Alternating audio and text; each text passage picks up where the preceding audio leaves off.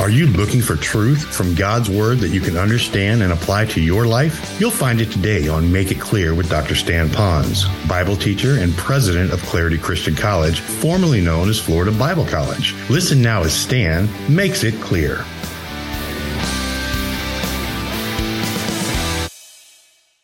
Those of you who are our guests, you don't know, but we have been studying the book of 1 Thessalonians, and I have only 2 more messages, Lord willing, to be able to give in the next couple of weeks. And we've learned from 1 Thessalonians as well as 2 Thessalonians that every chapter, so to speak, and chapters are there by man, is part of a letter that is explaining the coming of the Lord Jesus Christ. And so there was a man in the Bible by the name of Paul who was inspired by the Holy Spirit to write accurately what God wanted us to know about him, how to live now and how to be prepared for when he comes again. And it was a letter that was written at that time to a new church. In fact, that church was barely a year old. So there were a lot of new believers in the church. And it wasn't loaded with a lot of highfalutin professional people. Mostly it was slaves that have come to faith in Jesus Christ, common people of different ethnic backgrounds. So it was a very young church in their knowledge of God and even in their walk with the Lord. And so he was really teaching them how to live. But we finished up chapter 4 in the early part of chapter 5 when he was talking about that the Lord at any moment could come back. In fact, he could come back so quickly it'd be described in Scripture as a, can you look up here? It's even faster than a blink of an eye. It's called a twinkling of an eye. It can happen that fast. But at the same time, he wrote that 2,000 years ago, and we've been all waiting for that little twinkling of an eye and the sound of the trumpet and the voice of God and the shout of the archangel that the Lord would come back again. But he hasn't come back. He didn't come back so quickly either, even in the Bible days, because these people in Thessalonica were thinking, any moment he could come back. So there was a struggle in the church. In the church, there were people that were hot for God and wanting to serve the Lord. There were others saying, there's no need to get involved, no need to work, because the Lord can come back at any moment. So since he's going to come back, I don't need to have a job, don't need to take care of my family, I don't need to get involved with the other believers. I'm just going to do what I need to do and what I want to do until he comes back. And that created a bunch of idle people that sometimes were a bit unruly because they didn't really have any directions that they chose to follow. And so he was really speaking to that. And then there was also people in the church that were a little bit discouraged. Remember, they were new believers and they thought, the Lord's supposed to come back, but he's not here yet. Maybe what I believe is wrong, and maybe this persecution that I'm getting, I shouldn't be getting right now. And maybe I just need to go back to my old way. This was kind of new, it was kind of a fad, it was kind of cool, and it was great, it kind of helped me for a while, but I see the wheels falling off my belief system very rapidly. And so I need to maybe consider doing something else, so they were getting discouraged. So Paul, prompted by the Holy Spirit to write this, he wanted to settle the troops and to give them some principles about encouraging one another in all different phases of their life. Now again, to you guests that are here, you don't know our faith family. We are definitely not perfect. There are definite needs that we have here in our church amongst ourselves to grow and to learn. There are certain things we need to set aside and truths and lifestyles to embrace, and we need to do more maybe with one another and out of the facility here. Now that I said that, I do want you to know this is a very healthy church. In today's message, as best as I know, and we spent a lot of time with you at camp listening to you, this is not a message to correct a problem in our church. When you hear this, it's more of a message for me to wrap my arm around you to say, you're doing such a good job that I want you now not to take the medicine of the Word, but I want you to take the vitamins of the Word so you'll be strong, so you'll be ready to withstand any challenge that might come your way. So I want to speak about encouragement, the art of encouragement. I read a quote recently by William Arthur Ward, and it goes like this: "Flatter me, I may not believe you. Criticize me, I may not like you. Ignore me, I might not even forgive you. Encourage me, I'll never forget you." You know, if you go back in memory lane, you could remember times when you were down and discouraged because of issues that you're going through, and somebody on their own, for whatever reason, just came to you, and with their words, they wrapped their arms around you to say just the right thing, to lift you, to encourage you at that particular time. As I look down on my own life, and maybe some of yours, I could probably go through the things in my life that are crises, that will bring me to a need of being encouraged. For example, maybe a loss of a job. And we're heard on the radio, and I'm sure there are people that have lost their job and are still wondering whether they'll get another job. You need encouragement. There are others that have lost their health, And as our church continues to get older with our people, we're blessed with so many keiki and young people, but there'll be older ones. Their health is going to go. And pretty soon they're going to do everything they can, and finally the doctor's going to say, you know what? You're just getting old. And so there's that loss of that health and vitality. Others are going to have a loss of a relationship. And I grieve when someone loses someone, whether it's through death, a loved one, or a friend, or maybe in a relationship of marriage or a best friend or a roommate, and things just start going downhill after that. And I really hurt for you. And so you need to be encouraged. And then there are those that you're doing everything right, but something happens. You're just hit with one Scud missile after another that is depleting your resources. The car breaks down. The water heater in the house breaks down. The roof needs. You find out you have termites. Everything is just caving in around you. And you're wondering, but I give my life to the Lord. I have my quiet time every day. I try to invite people to hear the Word on Sunday. But yet everything is happening. Well, maybe that's the case with you. And so for you, you need to be encouraged. And then I'm thinking of those of you who said, I try to encourage people. But if you're like me, after I go up to someone and try to encourage them, I sometimes walk away and I feel like, I wonder if I did as good a job as I could have done. I wonder if I could learn more. Is there more that I could have said? Or how could I have said this better to scratch them where they itch emotionally, to encourage them? So I don't know where you are on this whole compendium of encouragement. Maybe you need to be encouraged. Maybe you need to learn how to encourage. But I believe, since the Lord is coming back, but not here yet, that we're surrounded by people that need to be encouraged. And so today, I'd like to equip you to be a person that will add value to others that are around us. Well, let me tell you about how it is when the Lord comes back as far as an illustration. So picture this with me, because you're going to see how different people might live their life in encouragement.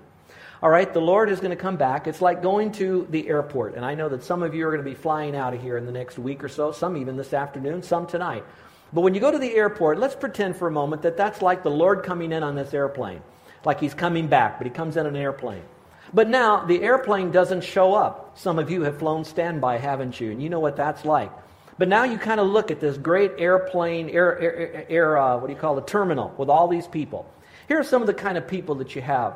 You have those that are the pushers. They're the ones that kind of push themselves up to the front of the line and saying, when is this plane coming back? What are you going to do for us? And how can we get a voucher for something to eat? Are you going to put us up for the night? What's happening? How do I get my flight? And there are pushers. And I know that there are some people, when they try to encourage, they step over the line and they are too pushy with it. Then you have those that are the doubters. They're the ones that says, the plane's not coming, probably never will come. I don't know what's going to happen now. Look at this airline. It's never on time. And you have those that are out there saying, I heard about the Lord coming back, but He's not going to come back. Hadn't come back then, so you know what? It's going to be today like it was in the days of Noah. Some flood, yeah, but the Lord will come back.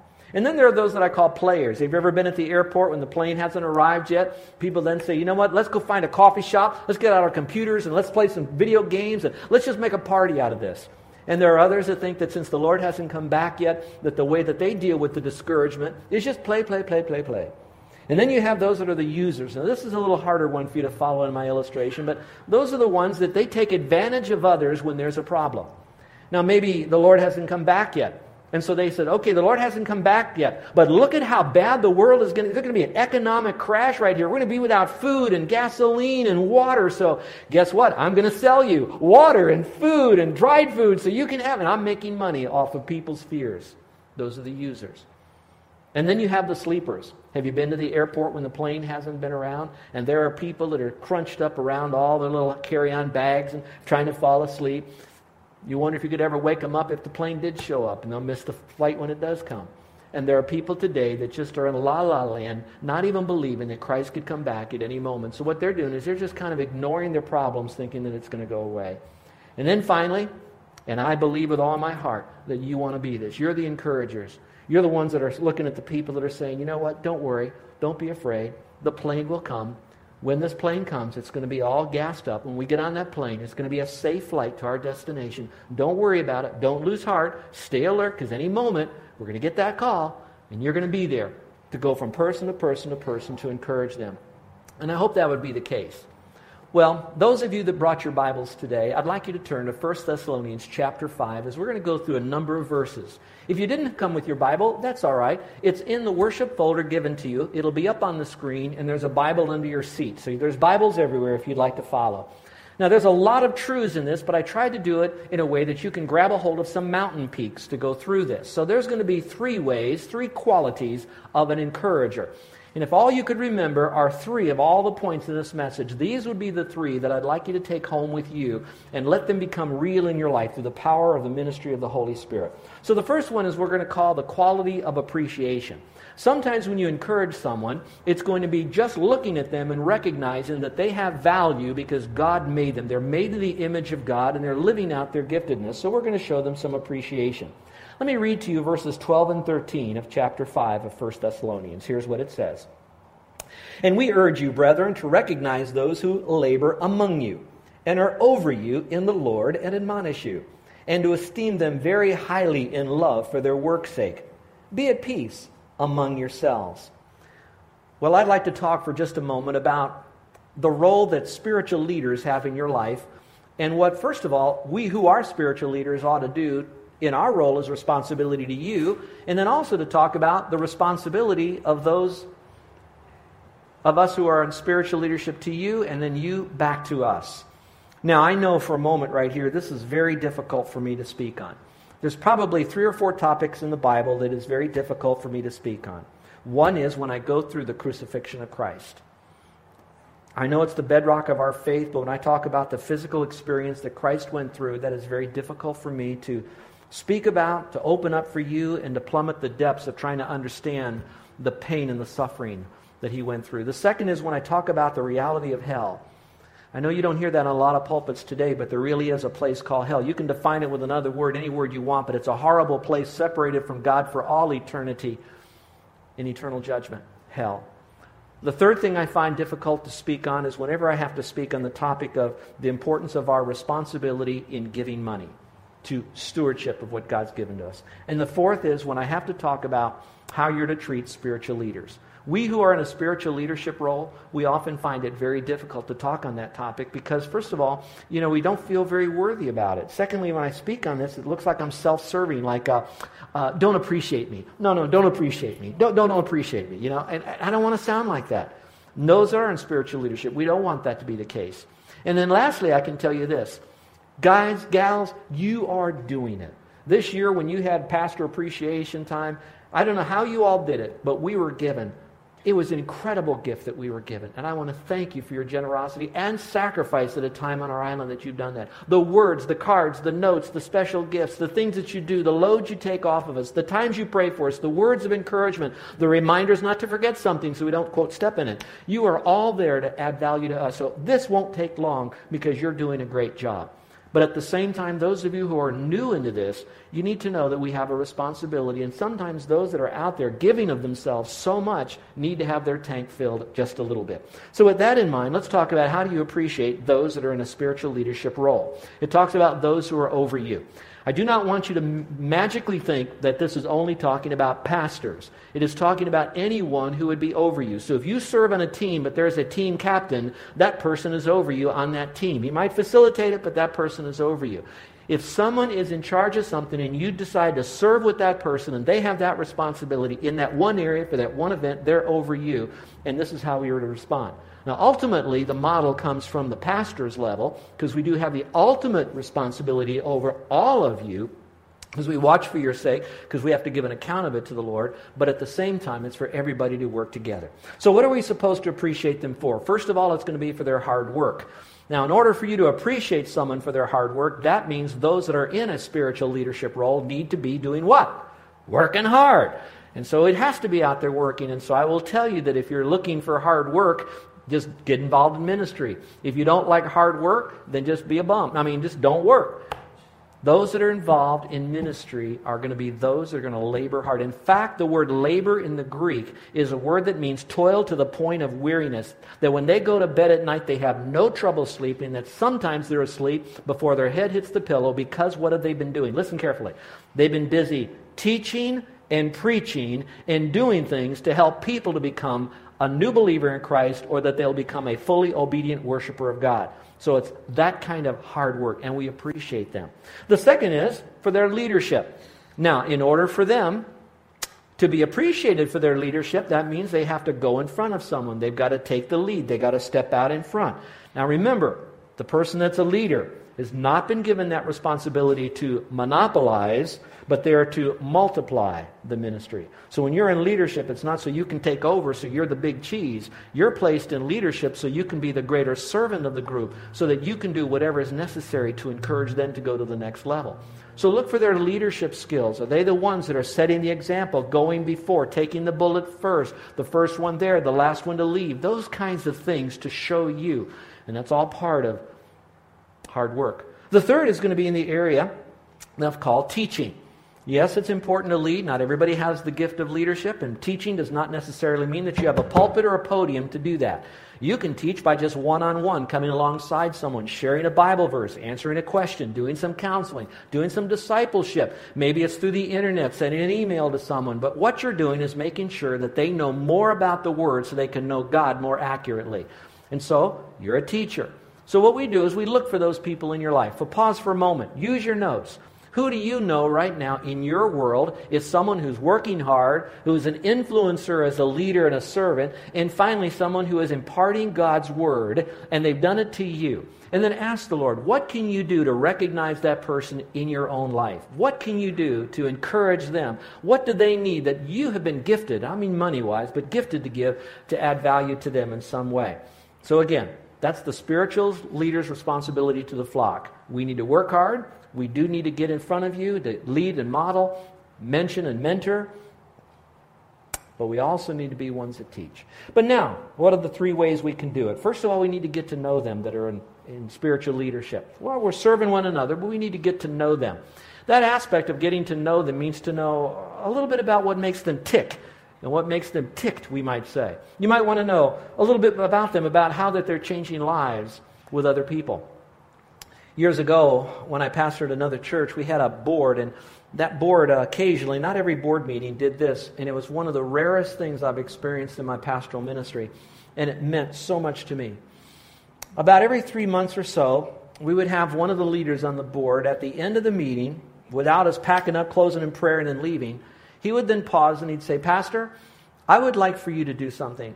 I'd like for you to share with us something that you haven't really told anybody, but something that God has laid on your heart that you're sensing that He wants to do a work in our life, in our church, in some measure. And I want you to know you have the safety to share it. We're not going to pick it apart. We're not going to marginalize you. We just want to hear what possibly God is speaking to you, and I want to give you that opportunity. We want to get to know what's in your heart." There was such a freedom because that was an opportunity for me to share with them what I believe God would have us do now or next, or a warning or a caution or a step of faith we needed to take. It doesn't mean that every time I did it, everybody said, "Oh, the voice of Ponz is the voice of God." It wasn't like that. But it was an opportunity to share. And do you know what? Salt and peppered in our group are a lot of leaders that God is ministering to them because of their oversight and seeing and hearing that they would like to share with you. So get to know them. What makes them laugh? What makes them cry? What makes them sing? Find out what's in their heart. And then it says to value them. Now, to value them basically means to respect them. And then it says here, very highly in love for their work's sake. So what you're respecting them for is the effort that they put forth, but also the position that they hold. So you value them. And then number 3, one of the greatest ways you can show appreciation to those in spiritual leadership is to live at peace among yourselves. I am glad that we do not have conflict in our church. Oh, there's always going to be a little bit of yin, a little yin, how we should put a table or what we should have for food or what about this date versus that date. There's always going to be that because we're wrapped in flesh and iron sharpeneth irons. I know all that. But there's not that conflict. However, when we do hear, not so much with people not happy with where we're going as a church, but more like when you're having struggle in your marriage, or you're having struggle with your kids, or you're having struggle with a brother or sister, or with your parents, or there's issues that are going on where you're not at peace with one another. I want you to know that that really grieves us. But it also tells us that what can we do to come alongside you, to pray with you, to encourage you, comfort you, guide you, give you a principle in some way to bring peace in the group. Now, I think you know exactly what I mean. You moms and dads, for just a moment. How do you feel inside when you love your kids equally, and yet your kids are bickering and arguing with one another, and they don't want to be together? How does that make you feel? Does that make you feel real good? Shake your head, nod your head? Well, it's the same way with spiritual leadership. So again, it's when we live at peace with one another, how important that is when we do that. So those are ways you can honor people. Sometimes we honor too much people the other way. Let me take you back to the Bible days. They read this.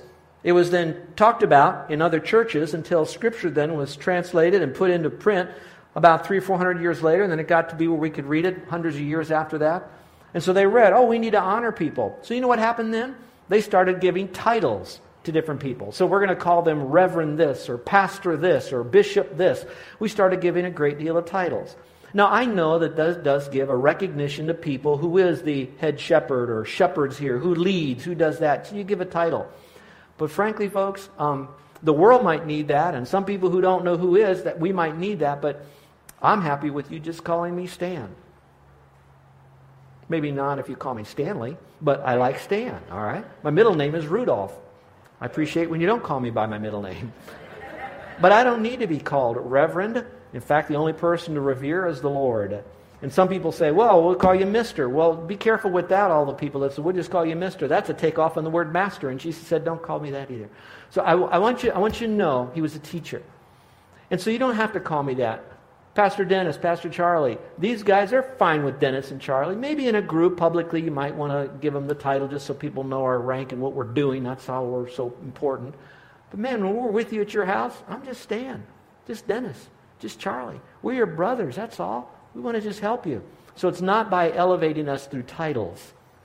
That doesn't cut it. Okay, let's talk about the second one, the quality of appreciation. Now we're going to talk about the quality of discernment. Now, I put that discernment in here because you're going to see different kinds of people, and we need to know what kind of people are out there, what do they actually need to help them. We're going to learn that from the passage, and maybe a little bit about when we do it. So we're going to talk about being discerning, verses 14 and 15. Have your Bibles? Here we go. Now we exhort you, brethren, keeps on saying exhort you, brethren, warn those who are unruly, comfort the faint-hearted, uphold the weak, be patient with all, see that no one renders evil for evil to anyone, but always pursue what is good both for yourselves and for all. So let's learn a little bit about what this might mean. Now some of you might think, well, okay, someone has a problem, we need to fix it. And we just begin to give them general solutions. Oh, we're going to pray for you. Just read your Bible. Well, that's really good, but it doesn't fit practicality. When I go to the doctor and I'm not feeling very good, bad sore throat, very achy, they determine that I need to have medicine, my doctor doesn't say to the nurse, give them some drugs. Well, what kind do you want to give, Stan? Any drug. Just go there, give them any kind of drugs. No, they give me the right drug for the right sickness that I have so that I would get over this thing and get well. So for you and me, what we have to discern is who are the sick people that are around us? What is the type of spiritual drug that we give to them? Because our desire is to get them healthy again, because healthy people then are the people that will add the most value to others. Why? Because we know that hurting people hurt people. So if a person is hurting, we're going to have a hurting church over here, because hurting people hurt people. So now if we can get them healthy, they're not going to hurt as much. So now let's look here at being discerning, 3 different kinds of people just in this passage alone. First of all, I'm supposed to warn those who are idle when they're lazy.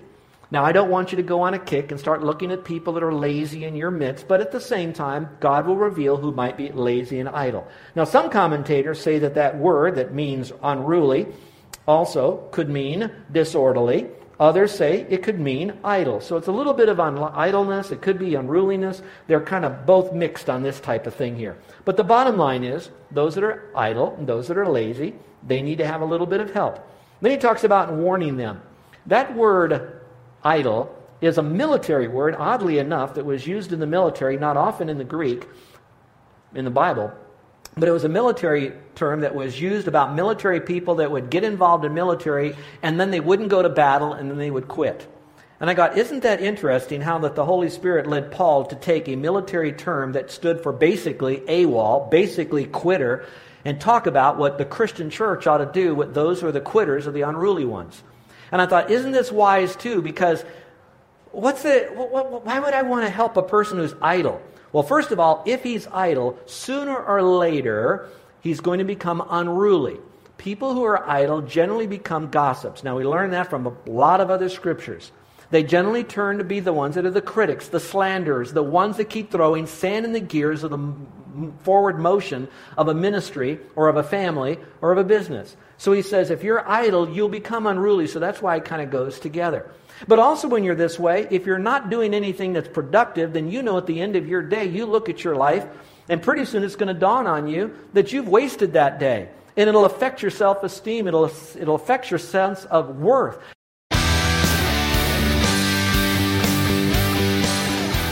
This is Joe Ponz, and I want to thank you for listening to Make It Clear with the teaching of Dr. Stan Ponz, founder of Make It Clear Ministries and president of Clarity Christian College. Make It Clear is dedicated to taking the Word of God with clarity into every person's world. It's the support of listeners like you who make the ministry of Make It Clear possible.